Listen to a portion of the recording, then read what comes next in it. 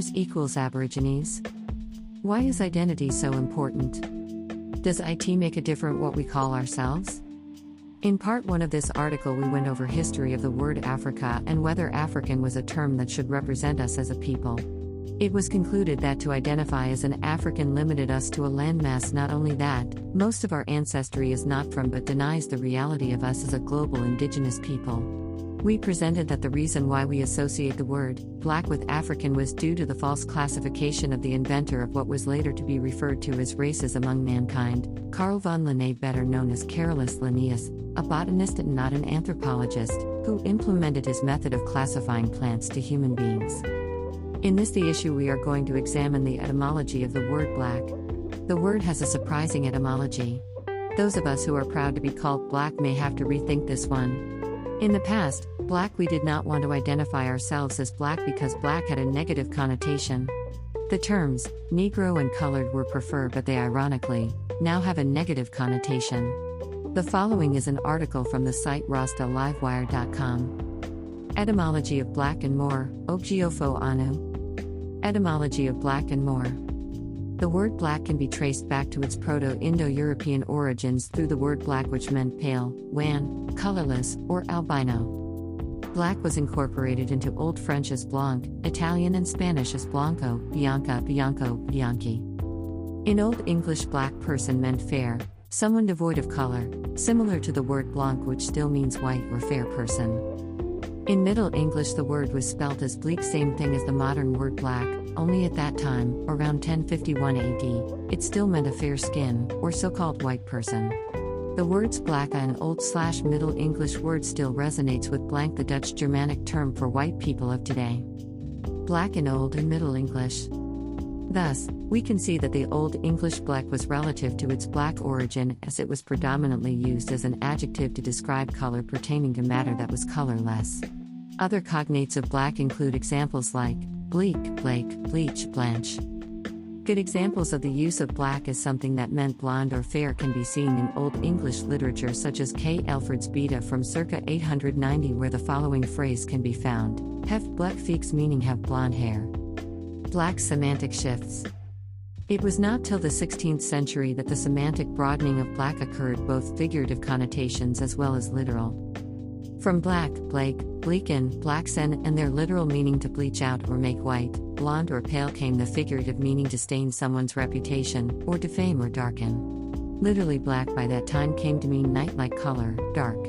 One can say a very dramatic shift indeed. It was also the era when the Vandals and the Goths were busy writing themselves into history and writing out the European Moros, Melancros or melanin people, out of history. These additional meanings, however, was purely negative, and as their influence broadened, the semantic shift of black began to mean having malignant or deadly purposes. And even pertaining to or involving death, Black Curse 1583, and from previous centuries the Black Death. Black underwent a final shift as a K was added to the end of the word, and it became a new insulting manner to address the Moors, today's so-called blacks, a people that had lived for thousands of years in Europe and around, but were now hated and hounded. They were called the Queen's black enemies, the Blacka Moors, and finally just the adjective used as a noun, blacks. It should be noted for the records that word used to describe the color black in historical and classical Europe was the word Moor, also melas. First used in Europe by the Greeks, as Moros.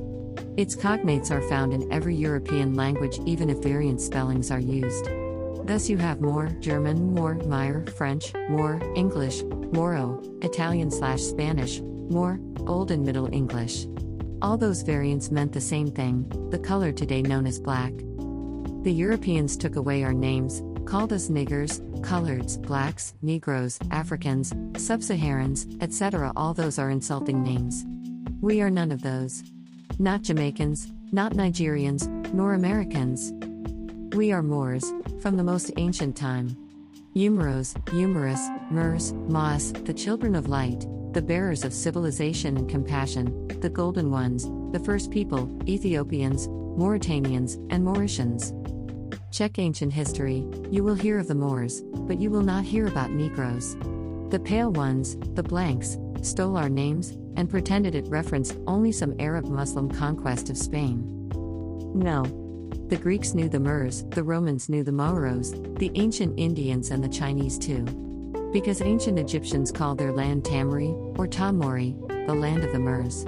They were the seamen who navigated the globe and brought the light to all. We are those Muurs. We are their descendants. We are not the blacks. The Blanco people, the so-called white people of today, they are the blackas.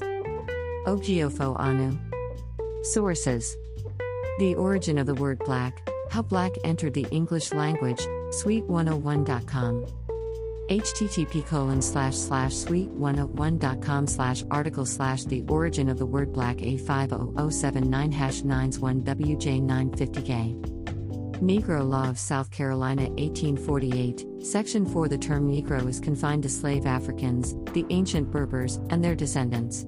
It does not embrace the free inhabitants of Africa, such as the Egyptians, Moors, or the Negro Asiatics, such as Lascars. Negro Law.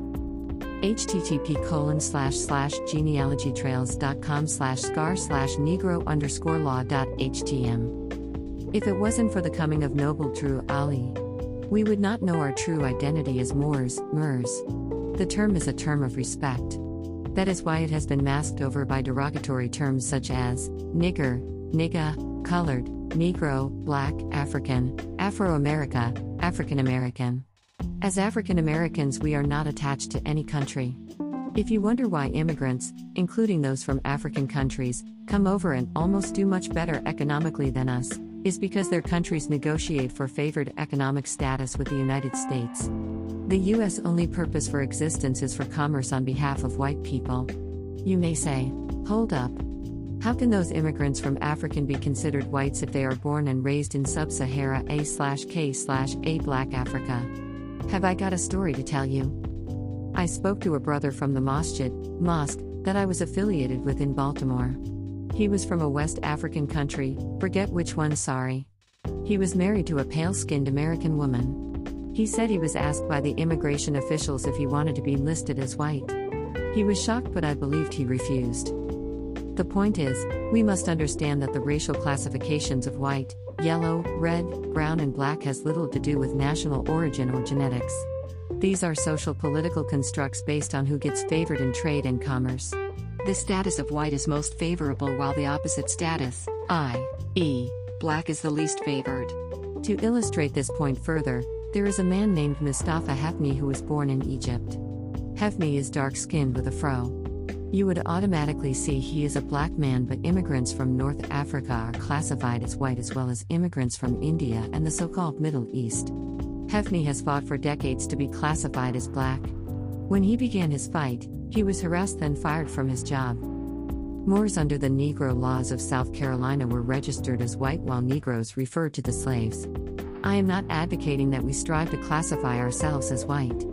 We need to do away with these artificial labels once and for all. The label African American removes us from claiming our own land. We are Aborigines by American law, i.e. American Moors. Wake up. Please wake up.